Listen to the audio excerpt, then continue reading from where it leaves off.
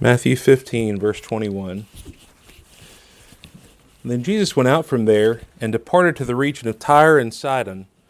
And behold, a woman of Canaan came from that region and cried out to him, saying, Have mercy on me, O Lord, Son of David. My daughter is severely demon-possessed. But he answered her not a word. And his disciples came and urged him, saying, Send her away, for she cries out after us. But he answered and said, I was not sent except to the lost sheep of the house of Israel. Then she came and worshipped him, saying, Lord, help me. But he answered and said, It is not good to take the children's bread and throw it to the little dogs. And she said, Yes, Lord, but yet even the little dogs eat the crumbs which fall from their master's table. Then Jesus answered and said to her, O woman, great is your faith. Let it be to you as you desire. And her daughter was healed from that very hour. I'm not sure that this is working.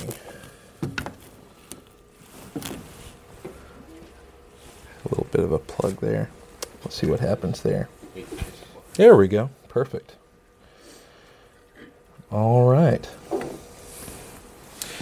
I'd like for us to discuss this passage this morning and really think about it together. One of the things we notice as we look through here, Jesus going to the region of Tyre and Sidon. If you look in your map, it's up in the northern region. This was Gentile country, so a woman of Canaan coming to see him is not an absurd thing. In fact, it's actually rather rare at that time that there weren't many Canaanite peoples left. We learn from Mark's gospel that she's a Syrophoenician woman by nationality and I guess you'd say from their people.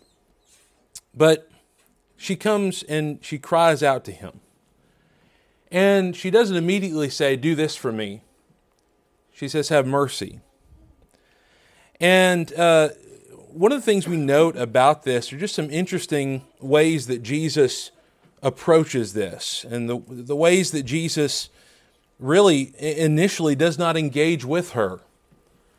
He doesn't say anything to her initially.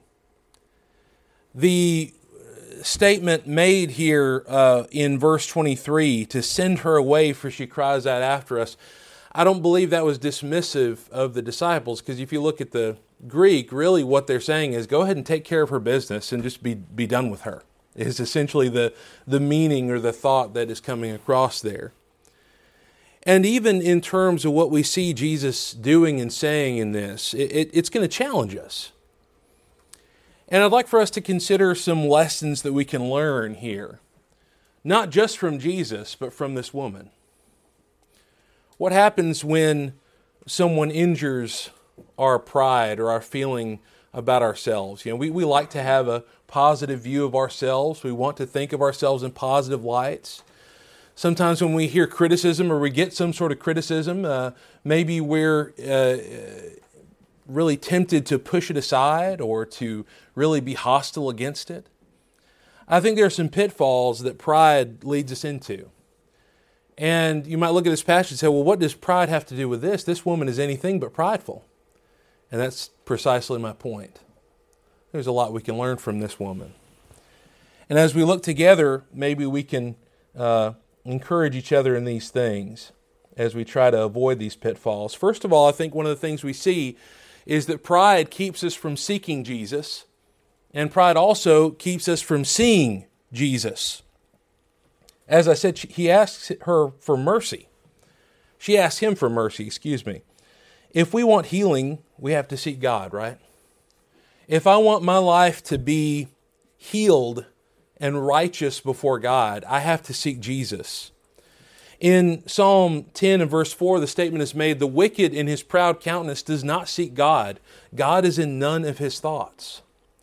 So the proud man, he's focusing on himself. He's established in himself. He's not going to reach out for God. He has no need for God because he's already established everything on his own. Pride keeps us from knowing that we need him. We think we can fix all of our problems without him. And this is the influence of the adversary. This is the influence of the world telling us that we don't need to seek him out. We don't need to seek his mercy. We'll stick it out on our own. Just grit and bear it and push through. But that's not the truth of life. We often face times where we have to seek outside help, right? We have to go to our doctor. We have to take medication from time to time. But in our core, spiritually, and in our life, we know that the only one to protect and help us is Jesus. Maybe we're having a family crisis. Well, the world says don't pray to God, just suffer through it. Or maybe just abandon that family, right? Just kind of shut that door.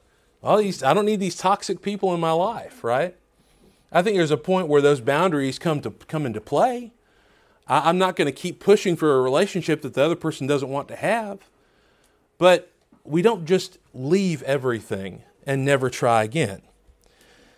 Problems at work, problems in career. The world is going to say, don't listen to God. Just fix it by fighting them or hurt them like they hurt you.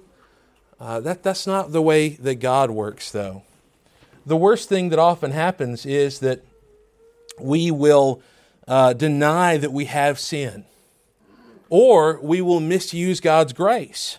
When we believe we're doing well and think we have no need for God, then we're abandoning God's mercy. We don't need God's grace. But then when we think that we can't do well, we think there's no way that we can fix this, we'll push the boundaries of God's mercy outward for our own selfish desires and say, well, God's grace is just going to take care of it, and I don't have to worry about it. No, we have to be thoughtful of these things. The Bible is telling us to be thoughtful. So she asks him, which is, again, a fascinating thing here. What does she call him? Son of David. This is a Canaanite. This is a Gentile calling him Son of David. And I don't know exactly why she's calling him that, but obviously she's using that term. Either she understands it or has some understanding of that, because that's another aspect of this. She sees Jesus to some degree of how he is and who he is. We must recognize Jesus. This is important to see that we need to see who Jesus is. Look over at Matthew 21. Matthew 21, please. We ought to know it's easy for us to build up an idol in our minds, right? And as we consider this passage, it kind of behooves us to think about this in terms of ourselves. Matthew 22 and verse 41, while the Pharisees were gathered together, Jesus asked them, saying, "What do you think about the Christ? Whose son is he?" They said to him, "The son of David." He said to them, "How then does David in the Spirit call him Lord, saying, 'The Lord said to my Lord, sit at my right hand till I make your enemies your footstool'? If David then calls him Lord, how is he his son?" And no one was able to answer him a word, nor from that day on did anyone dare question him anymore. So the Pharisees had the right answer, didn't they? They had the right information, but they had hearts that had been compromised.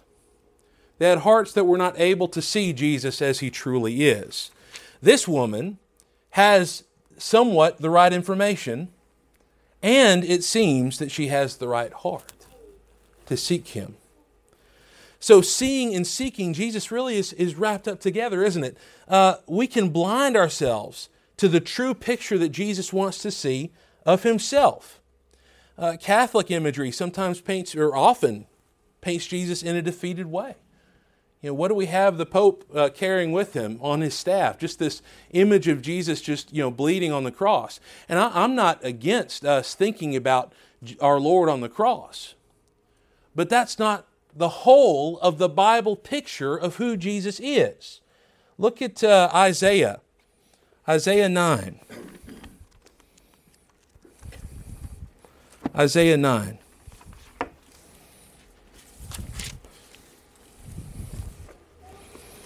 See, the interesting thing here is that the Pharisees were not expecting a king that would allow himself to be sacrificed on a cross, right? They were expecting the kind of king that we see here in Isaiah 9 and verse 6. "For unto us a child is born, unto us a son is given, and the government will be upon his shoulder, and his name will be called Wonderful, Counselor, Mighty God, Everlasting Father, Prince of Peace.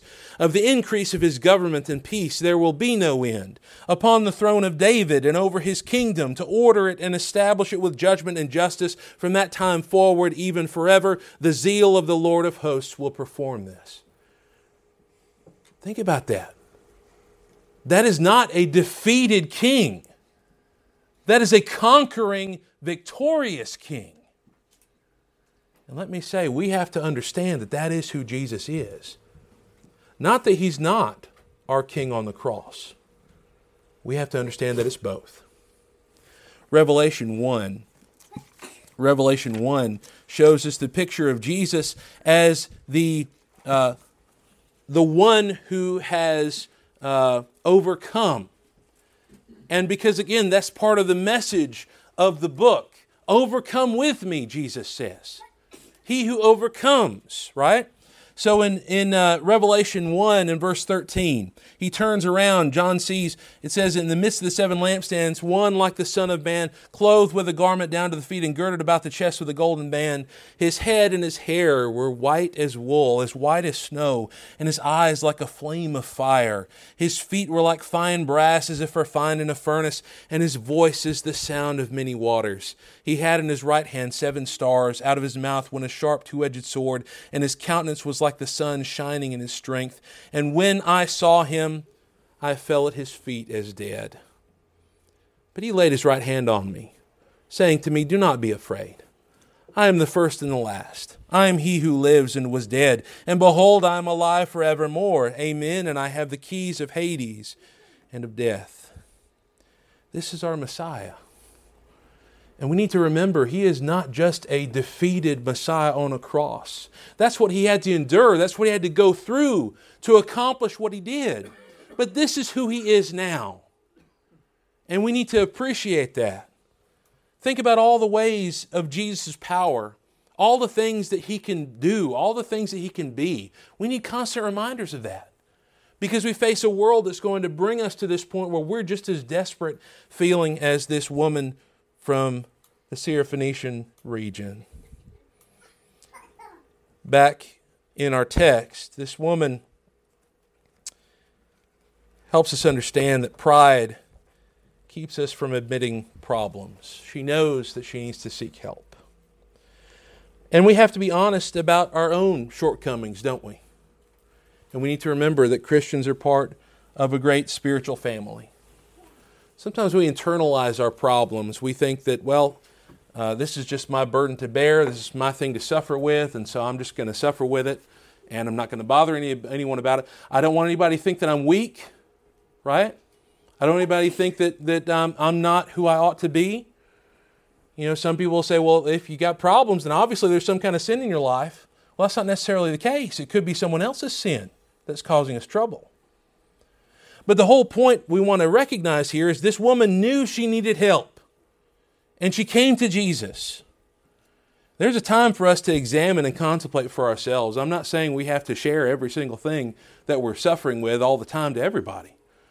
But there's a great balance here where we need to remember that Christians are part of this family. 2 Corinthians chapter 6 tells us that you're not, he tells the Corinthians there, you're not withdrawn in yourselves, you're withdrawn within your inner parts. And he's behooving them to be a part of their spiritual family. God does not want us to be walled off from our brothers and sisters. James 4 verses 1 through 3 says, where do wars and fights come from among you? Do they not come from your desires for pleasure that war in your members? You lust and do not have. You murder and covet and cannot obtain. You fight and war, yet you do not have because you do not ask. You ask and you do not receive because you ask amiss, that you may spend it on your pleasures. Do you ever think about the fact that knowing that we need to seek help means that we need to know what we need help with? I need to be honest with myself and say, okay, this is where I'm deficient. This is where I need help. Because if I never consider that, if I never stop and think about what's wrong with me, what's some things that I need to work out in my life, if I'm never honest to myself about those things, I will never seek the healing that I need from Jesus. She knows that Jesus can help. She knows that He can help her. In Matthew 7, let's turn back there. Matthew 7, please.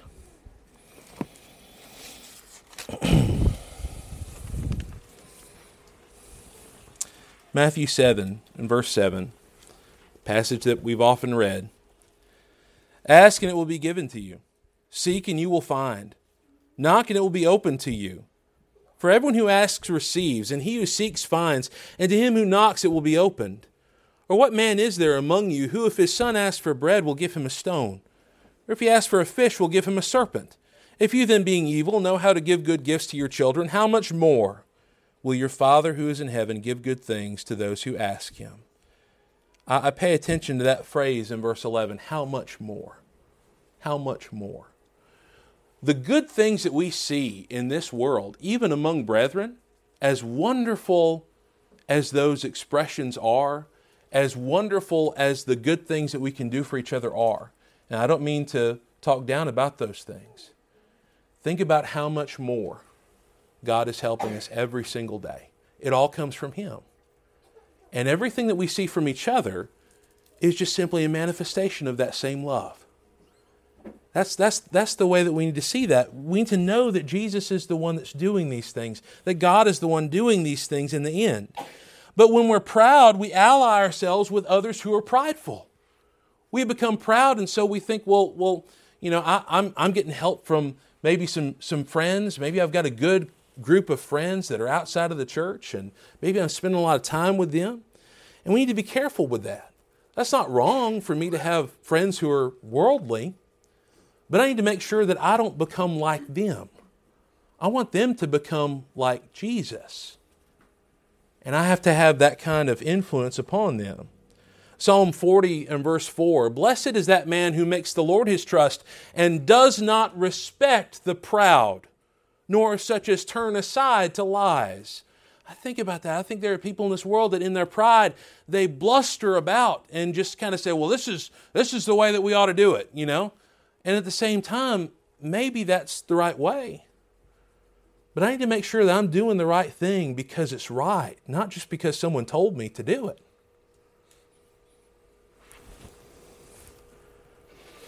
Proverbs 15:25, the Lord will destroy the house of the proud, but He will establish the boundary of the widow. See, that is completely antithetic to the thoughts of the world. The world is saying you got to go out there and you got to grab what you can grab. You build up whatever you can build, and you fake it till you make it. That's one thing that I'm noticing in the new job that I have recently is this whole thought is like, you got to have confidence. You got to just do it, And I agree with that thought of confidence. There's nothing wrong with that.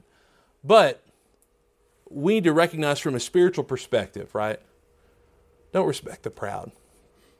Don't think that someone has the keys to everything just because they're acting like they've got the keys to everything. Don't let idiotrophies allow us to go down a path just because that's the way they want us to go.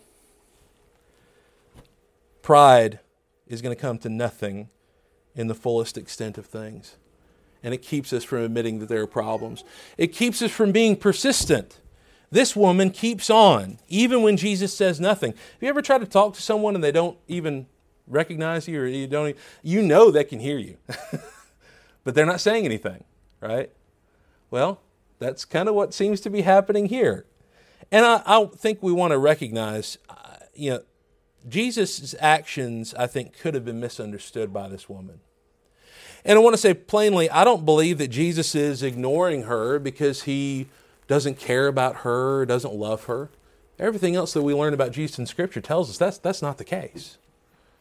But there's a whole big thing going on here, and we want to just keep unpacking this as we talk about it. I think Jesus is testing her for a particular purpose. And, this woman is more humble than many that we might think of today. Maybe it seems like God's not saying anything to us. Have we ever thought that? We're praying to God, we're begging Him for help with a certain thing, and it just doesn't seem like that help is coming, and things keep going on and on. We need to remember that God does hear us, that He doesn't ignore us, and we need to remember His promises. Luke chapter 11. A couple of passages that I think are so important for us to remember. Of course, chapter 18 deals with the judge, the unjust judge, and the widow. And I think we've read that a lot in terms of how that persistence, even with someone who doesn't care about others, doesn't care about God, that will still lead to victory, right? And then again, with God, how much more if we're persistent with Him, because He actually does love us. But in chapter 11 and verse 5, chapter 11 of Luke and verse 5, He said to them, "Which of you shall have a friend, and go to him at midnight, and say to him, 'Friend, lend me 3 loaves, for a friend of mine has come to me on his journey, and I have nothing to set before him.' And he will answer from within and say, 'Do not trouble me. The door is now shut, and my children are with me in bed. I cannot rise and give to you.' I say to you, though he will not rise and give to him because he is his friend, yet because of his persistence, he will rise and give him as many as he needs." Let's be persistent with God. Let's make sure that we are continuing on those things. What is faith but persistence, right? If I believe that God is who He says He is, then even though things don't seem to be getting better, I'm still going to trust in Him. And I'm still going to know that He's going to come through for me. Even if it's not in this life, then in the judgment day, He's going to sort it all out. When we give up on God, it means we don't have faith at all. And so we need to be careful about that. This woman also worships Him. She worships Him in her persistence. She's giving great appreciation for Him, spending time in adoration of Him. You think about it, worship is really an act of humility when you think about it. It's not a prideful activity if we're doing it properly. Look at Psalm 10. We're going to read the whole passage, but I want us to focus on one particular verse in there. Psalm 10.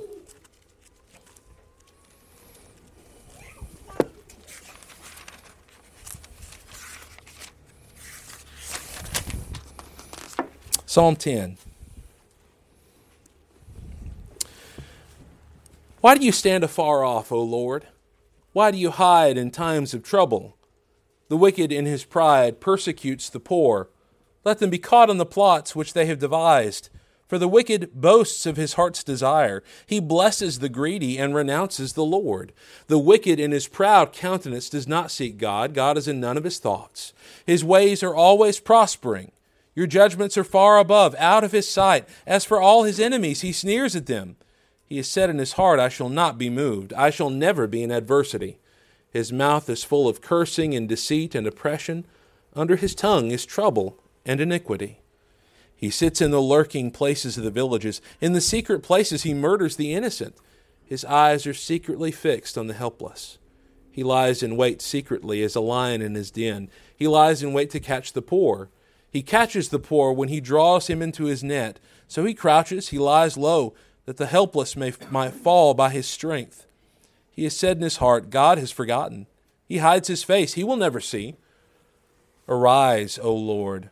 O God, lift up your hand. Do not forget the humble. Why do the wicked renounce God? He has said in his heart, you will not require an account. But you have seen, for you observe trouble and grief to repay it by your hand. The helpless commits himself to you. You are the helper of the fatherless. Break the arm of the wicked and the evil man. Seek out his wickedness until you find none. The Lord is king forever and ever. The nations have perished out of His hand. Lord, you have heard the desire of the humble. You will prepare their heart. You will cause your ear to hear, to do justice to the fatherless and to the oppressed, that the man of the earth may oppress no more. Looking specifically at verse 17. You have heard the desire of the humble. You will prepare their heart. You will cause your ear to hear. Do we recognize how God is persistent? God is persistent with us. All the while, as far as we are resisting Him, He still loves us and He cares for us and He wants us to come to Him. And this woman in her worship is showing us that. Think about the things that we give up in humility to worship God. We give up our time. If we're supporting the local congregation, then we're giving up our money. If we're taking the time to go out and talk to people about, the work that we do with the North Columbus Church of Christ, then we're taking effort and focus out of our life that really is spent in other places, in careers and things like that. Of course, we can even use our careers toward that, but we're taking some of our effort and our focus away from that, aren't we? And in humility, we may even give up some friendships in order to worship God. It just depends on the situation. But think about what we're giving up. Think about what we're leaving behind. And one might say, well, why are we doing that? Are we just doing that just because of what we get out of the situation? Well, that's not entirely a bad motivation, right? Because we want to be saved with God forever. We want to be with Him in eternity. That's the goal. I want to get to heaven. And I want as many people as can to get to heaven as well. And so I need to be willing to give up anything in order to do that, to give those things away. And of course, the main point, we're not doing this for our glory. We're doing it for His glory. That's the whole point that we come to. I'm not just doing it so that I get to heaven. I'm doing it also that God is glorified. And really, it's all the same thing. It's all the same thing together. Psalm 18:27, for you will save the humble people, but bring down haughty looks. Again, the pride will come to nothing. Pride keeps us from receiving blessings. Back in our reference passage, she is called a little dog. A little dog. The definition I found of that phrase, by the way, a house dog or a lap dog in contrast to a dog of the street or farm, but also used with no diminutive force at all. And so that helps us understand that Jesus is not using a derogatory term to talk to this woman. I think there is a sense that he is talking about the Gentiles as dogs in terms of their long history of paganism and things like that. And so, okay, there's a sense with that. But the fact that it's a little dog, if you bring a little dog or a puppy into the house, even in those times, it would be carefully taken care of. And it would indeed receive the scraps from the table. And so this woman, think about this. Technically, this is not a truly offensive term in this usage. But even if Jesus wasn't intending to be critical of this woman or where she came from, I think we can find examples of inspired men that use terms that could be considered super critical, right? Paul writes in Titus 1, verse 12, one of them, a prophet of their own, said, Cretans are always liars, evil beasts, lazy gluttons. This testimony is true. Therefore rebuke them sharply that they may be sound in the faith. Paul is saying one of their own authors is saying this about them. And he's saying this is true. And so he's telling that to Titus so that will help Titus to work on certain things with the people that are there. And so think about this. If we were to switch this woman with most anyone living today, this might be the point where most people will give up, right? Okay, you're going to call me a dog? Okay, I'm done. That's, we're done for the day. Getting offended is, really happens quite a lot in our day and age. Of course, people hate being offended, but it seems to be occurring more and more every day. But, if we trust in God, it's going to take a lot to truly offend us. Proverbs 28:25, he who is of a proud heart stirs up strife, but he who trusts in the Lord will be prospered. If I trust in God and simply focus on the right things and be humble, and again, this is not just a matter of choosing, well, I'm just going to be humble. It's a matter of choosing, I'm going to be like the Lord. Or in this particular example, I'm going to be more like this woman, this Syrophoenician woman. It's a good example for me to emulate on these things. If I have a pride problem, okay, some brothers say, I've got a pride problem, I know I've got a pride problem. Okay, what are you working on? Manifest the change in those ways. Pride keeps us from seeing the truth about a situation, and sometimes it'll allow us to be offended to the point that we miss out on great blessings. But this woman does not take offense. Psalm 138:6, though the Lord is on high, yet he regards the lowly, but the proud he knows from afar.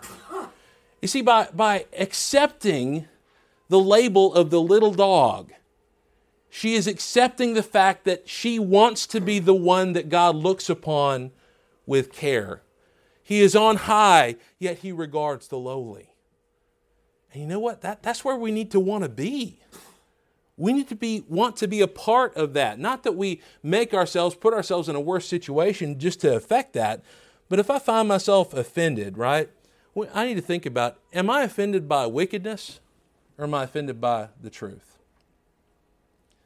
And the more we hold on to our pride, the more we relive our offenses, the greater they'll become. Often people will treat their offenses as their best friends. They can't get along without them. They hold on to their hurt. They hold on to their victimhood. And that becomes something that identifies them. And because of this, bitterness destroys them. It destroys their thinking. It destroys their reason. Destroys their souls, really. And the fact is, they're the ones paying the highest price.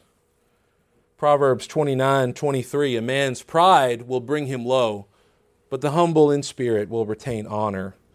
Proverbs 16:18, pride goes before destruction and a haughty spirit before a fall. Well, finally, pride keeps us from having faith. This woman has great faith. That's what Jesus is saying. Great is your faith, Jesus says. So what an example for us to emulate. What an example for us to look at in terms of pride, in terms of humility. Jesus emphasizes this woman's faith. And God often emphasizes the faith of Gentiles in Scripture. We won't turn to all of these, but I'm just thinking of a few passages. In 2 Kings 5, we have Naaman. In verse 15, he says, indeed, now I know that there is no God in all the earth except in Israel. Now therefore, please take a gift from your servant. What's fascinating and incredible about this in terms of our lesson this morning is that Naaman initially was very prideful, wasn't he? But he understood eventually what needed to happen for him to be healed. In Luke 7 and verse 9, when Jesus heard these things, he marveled at him and turned around and said to the crowd that followed him, I say to you, I have not found such great faith even in Israel. That's the centurion who says, Lord, I'm not as great as you, but we're similar. I'm a man of authority. I command people to do things, they do them. And he recognized that Jesus didn't have to go to his house to heal his servant.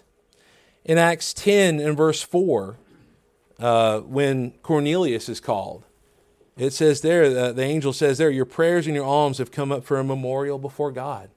God sees what you're doing, and he understands that this is a good thing.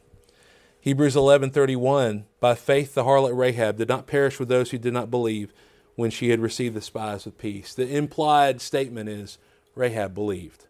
Rahab had faith. Why did God honor all these people? Was it because, I'm just going to disrespect my people and not worry about them? No, because for Gentiles, they were the exception to the rule. Those who were the rare case in these cases, the small amount. You think about this in terms of true humility and the relation to holiness that we have here. In many ways, it's a sense of being separate. It's a sense of being the exception. Most people are going to be puffed up with pride. Most people are going to say, well, why can't we worship God this way? Most people are going to say, well, there's nothing wrong with it. God didn't say anything that there was something wrong with it. Most people are going to say, well, we need to be, doing all these things with church money. It's going to be the exception, the small in number, that is just simply humbly following the word and doing the right thing consistently all throughout their lives. Those are the ones I think that are going to be looked at there. 2 Corinthians 12:9, God says to Paul, my grace is sufficient for you, for my strength is made perfect in weakness. He says, therefore, most gladly, I will rather boast in my infirmities, that the power of Christ may rest upon me. You see, it's not about being impressive. Being a Christian is not about being impressive. It's about being faithful. That's the whole point. Learn humility, and we can be the exception, not the rule, just as this faithful woman was. The faith leads to her daughter's healing. You think about how great this outcome is. If she had not been humble, if she had been offended at Jesus' statement, if she had never approached Jesus, because who cares about this Jewish guy, she never would have had her daughter healed. Again, before destruction, the heart of a man is haughty, and before honor is humility. Proverbs 18:12. Pride leads us to nothing but ruin. Pride leads us to nothing but destruction. Humility leads us to honor and glory in the kingdom. So am I just going to act like, this is just the way we ought to go, and that's just because I figured all this out? No, we trust in the Lord to show us these ways. And in humility, we share these things together. Psalm 149 in verse 4, "For the Lord takes pleasure in his people. He will beautify the humble with salvation." Let me just state this very clearly. If I am not humble, I'm not a working part of his people. If I have a pride problem, if I have issues about my pride, and if I'm not willing to look at myself honestly and work on the things that are deficient in me, then I'm not a working part of his people. And he can't use me in the ways that will benefit me and others. Pride is part of our poison. And pride will keep us from being faithful. This woman did not have that kind of pride. She had humility. Do we need to have self-confidence and appreciate ourselves? Sure. There are plenty of passages we look at with that, right? We certainly need to be confident in ourselves. We also need to be honest with ourselves and see where we are. This morning, if you recognize there's something you need to change, we encourage you to make that distinction now and think about what God wants in your life. Does God want you to just kind of say, well, I've just decided that things are just going to be this way, my way or the highway? Or does God want you to be honest with yourself and look within yourself and say, okay, man, there's some things I need to work on. We can help each other out with that. Just simply praying together can be so helpful. And so if there's anybody this morning who needs to respond to the gospel call, we encourage you to do so. We want to think about this as this is our step stool to eternity with God. And this is what we need to do right now. So if you're not a Christian, we encourage you to think about that. We'll be glad to help you. But regardless, whatever you need, please come forward while we stand and sing.